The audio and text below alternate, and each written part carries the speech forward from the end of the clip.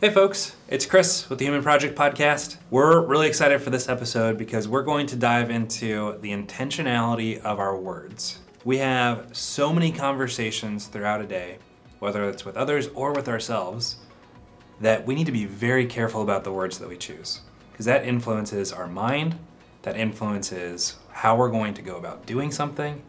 And so in this episode, we dive into how we typically misuse some words in our intentionality, and how we can replace those and build new habits for ourselves and give ourselves grace and give ourselves freedom to do what we actually mean. So listen up, let us know what you think, and hopefully this helps you form some good new habits.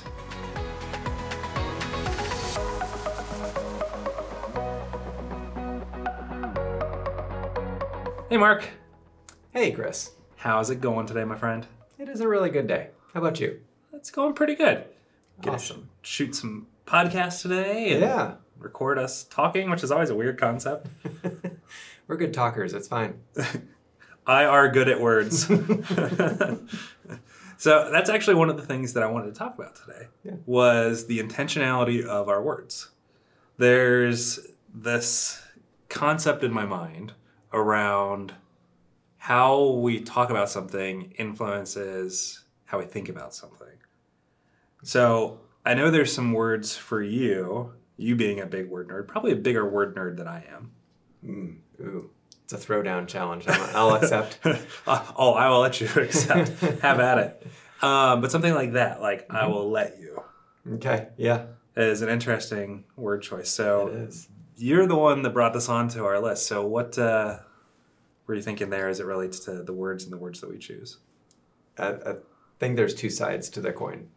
There's the one side of when we're saying something, what do we mean? And then the other side is how can we be intentional about what we're saying as well. Okay. So I don't know if you ever did this as a kid, but if you ever just pick any word and you say it over and over again 100 times, pretty soon you're like, that is the weirdest sounding word in the world. And it could be anything. It doesn't matter what it is. If you just say Jello 100 times, I guarantee by the 100th time you'd be like, I don't even know what it means anymore. It's just weird. Stop. Or maybe it's just me as a word nerd. I don't know. Oh no, I definitely did that as a kid. Stop. Stop. Stop. Stop. Our listeners are going to love this part. Your brain's going to break it down into the phonemes and all sorts of fun stuff like that. But I occasionally will pause when I'm saying something or when I hear somebody say something and go, why are we saying that way? It also comes if you learn another language. Okay? We had some really good friends who taught us Spanish.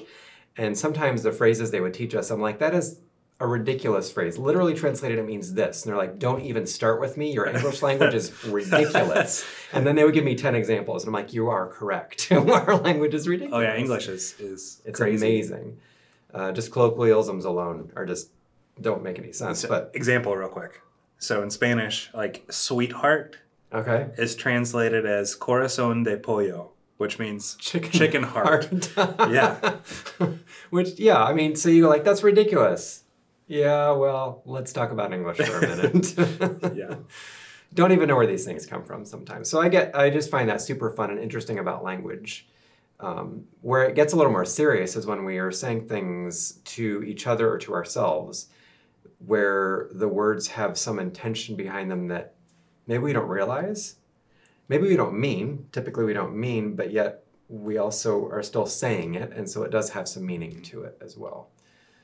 Give me some examples. Yeah, a really, really simple and almost soft example of this is tomorrow I need to go to the store. Now I emphasize the word need there because that's the one I'm going to pick on for just a second. Okay. You might say it a little more firmly to say tomorrow I have to go to the store. If you really get picky about that word, and this is like I said, a very nitpicky example, it might seem like at first, that's a demand. I have to go to the store tomorrow. I need to go to the store tomorrow is still more toward a demand end of things. A demand? What do you mean when you say demand? Well, I have to go to the store or else what? If you don't finish that sentence, the implication is I will die or something really horrible is going to happen. Jeez. I have to go to the store tomorrow. Oh, you have to or else what? That's what have to means. So it's almost like saying have I to must. is placing a demand on yourself. Yeah. Okay. I must is really what that means when you break it down. Now, I don't think most of us actually mean I must go to the store tomorrow or else I'm going to die. There's probably a few occasions where that could actually be true, but Like very rarely. I literally have no groceries and I will not eat tomorrow. And I can't get food anywhere else. I mean, you know what I mean? It's like, It's true. It's not a must. Okay. So why does that matter? For me, if I'm demanding something of myself, and let's say tomorrow, stuff happens that I'm not expecting. The time that I never planned, happens, by the way. never happens. But I'm just saying, theoretically, Yeah. something happens, schedule changes, whatever. I need to go pick up my son because of whatever, and that's the time I was going to go to the grocery store. Now what happens? If I have told myself I must go to the store and then I don't must, what am I doing right now with myself? And for some of us who are particularly introspective or harsh personal critics, that's a failure. Now I got to deal with myself that I essentially demanded that I do something that I didn't do. Okay. Now, I picked a hopefully pretty small example of that. Well, I could see that. If we blow that out a little bit more, like interpersonally, like saying that to other people, like I need you to do this or all that. We've talked about demands versus requests. Yes. Or should. Oh my gosh. Is another one. Oh, just pull out the should. He pulled the pin on the grenade, everybody. Yeah. I'm just warning you right now. Should, yeah. Why do you bring up should? For should, I think it's a really easy one to give ourselves. I think some of these are judgment, not just demands, but judgments of ourselves. Like, if I'm not, failure is a good word. If I'm not doing this, then I'm failing. This is the expectation I have for myself. And it reveals certain things when we use certain words of what's actually going on in our brains. It's, oh, that's interesting. Maybe I should pick that apart a little bit more. What does should mean? And why is that an expectation that I have for myself? And is that a proper expectation I have for myself? Or is that something that I think, let me go with a little bit different of a scenario just to help those that are listening. I've been reading a book. No way. Yeah, with our guys group. We have a guys group that meets every 2 weeks, and we're going through a book called Habits of the Household. And it's talking about how do you, as a father, as a leader, set up your family with just different habits, different rhythms for your life. And one of them is talking about work and kids understanding work. And my daughter, Sophia, she's too young to understand the concept of work. But they talk about this concept of like, oh, I have to go to work. I have to go to work. And how that can actually be unhelpful and set like our kids up for an expectation that work is a bad thing. Yeah. And so they talk about the intentionality of wording, like change it from I get to go to work. Yeah. And you don't want to go too far to the extreme, like, oh, thank God I got to go to work and get away from you all. But it's interesting how I think our words influence how we think about things. Yeah. So if I say I have to go to work, which is really, really difficult because it's most of the time just you and me working together. Yeah. So, yeah. You would not believe. No. Actually, I'm hard just to work with myself, I think. So. Ditto, buddy. Ditto. But changing it to I get to go to work. Yeah. Like just that perspective. I feel like I'm jumping all over the place here, but I have another connection I want to make. Okay. There's also studies that have been done about body language. I think this is where I want to go. Verbal body language, which is counterintuitive and not it. But yeah. They've done studies that like if you have your arms crossed when you're talking about something, the body language is what it communicates, which is how most of us actually communicate is through body language. All the things that are unspoken. If you have your arms crossed, it communicates like I'm closed off, I'm not listening, I'm shut off, I'm within myself kind of thing.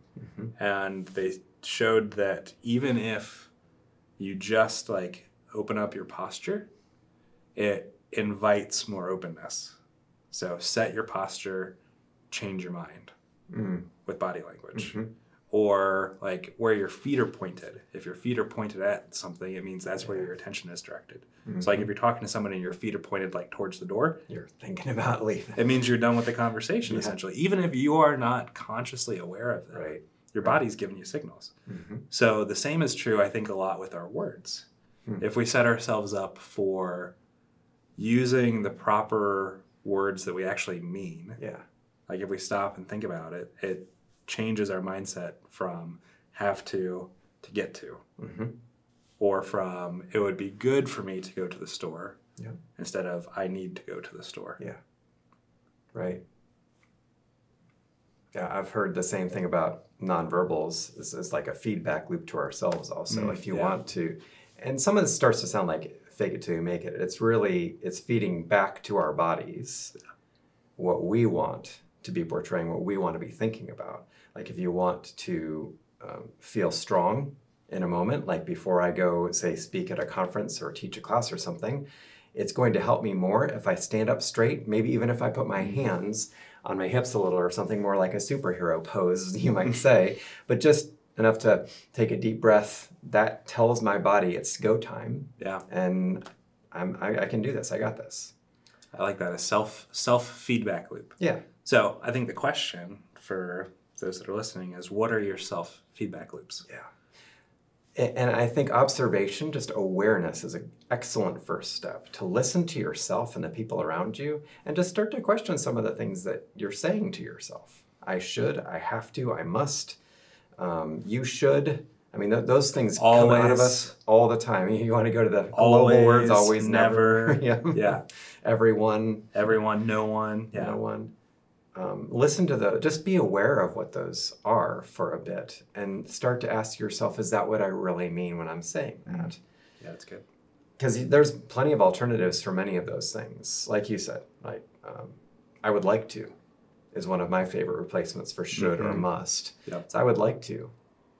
I'm planning on. Yeah. Because those are softer and actually relate to my reality. What I'm trying to say here is I would like to go to the store tomorrow, or I'm planning on having that difficult conversation tomorrow.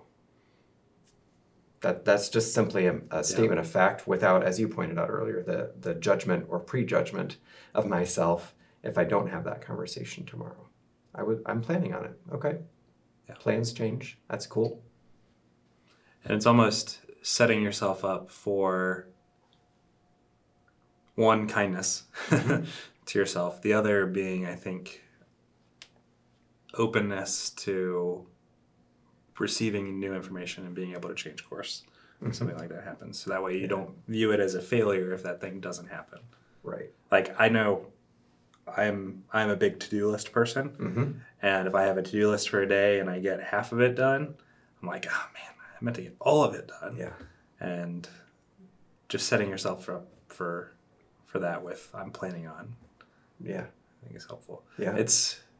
Is that almost giving yourself an out and setting yourself up for failure by not committing to something like that? Right. Like I'm planning to do this. Like the motivation. Yeah. Well, I need to be, and sometimes we hear this from managers about the people they're managing, and we can say the same thing about ourselves, I think is what I'm hearing you say. Like, if I don't say it with some force to myself, I might not do it. Yeah, sure. Right? So I have to go to the store tomorrow. If I just soften that, then I'm not going to go to the store tomorrow.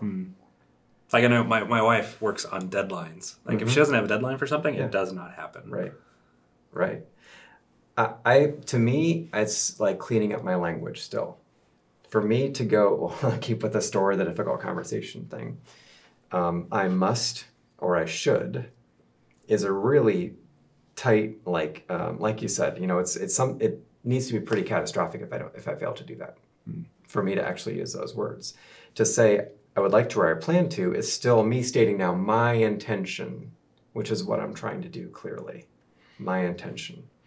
If I say should, then what that's implying in the real use of the word should is that reality must be that I've gone to the store tomorrow.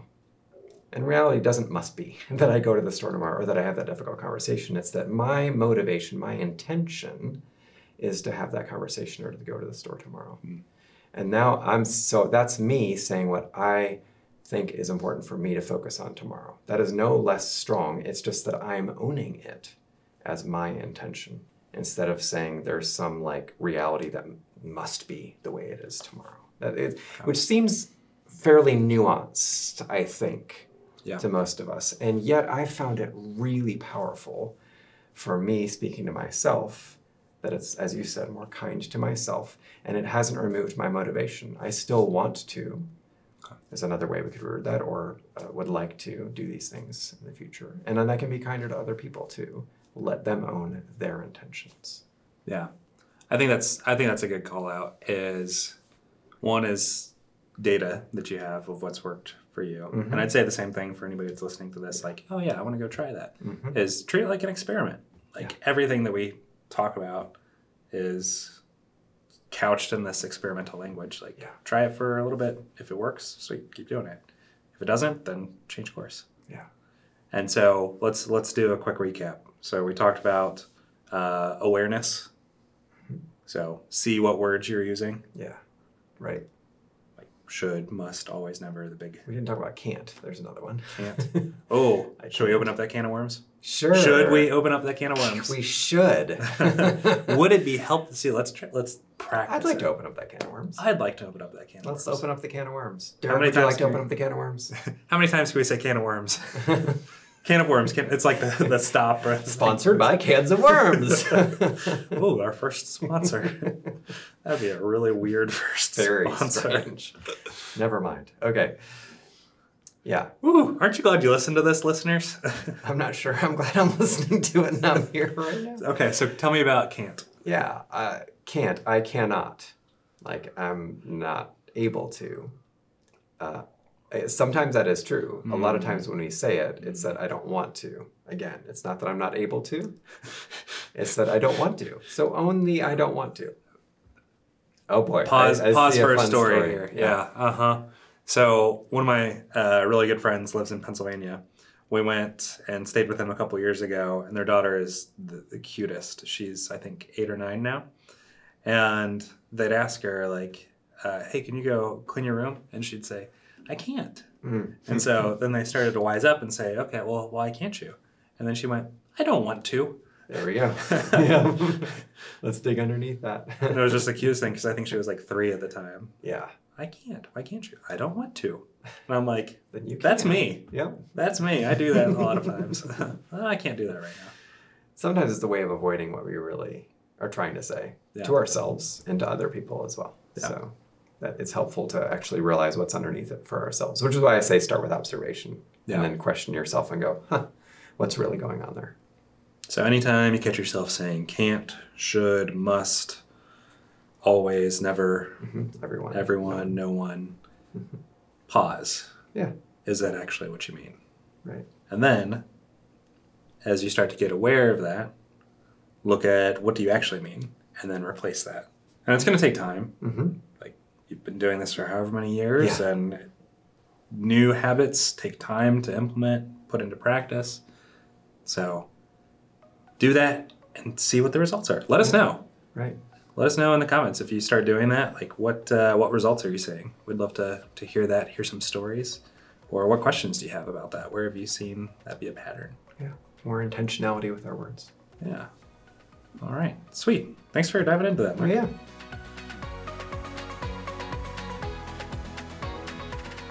Hey, folks. Thanks for tuning in today. This podcast is made possible by myself, Chris Conlon, Mark Wavell, and our lead editor, Derek Donnelly. We are a crowd-funded nonprofit. Most of what we do is free because of your generous support. Thank you for joining us on our mission to bring 1 million lives closer to fullness in God's design.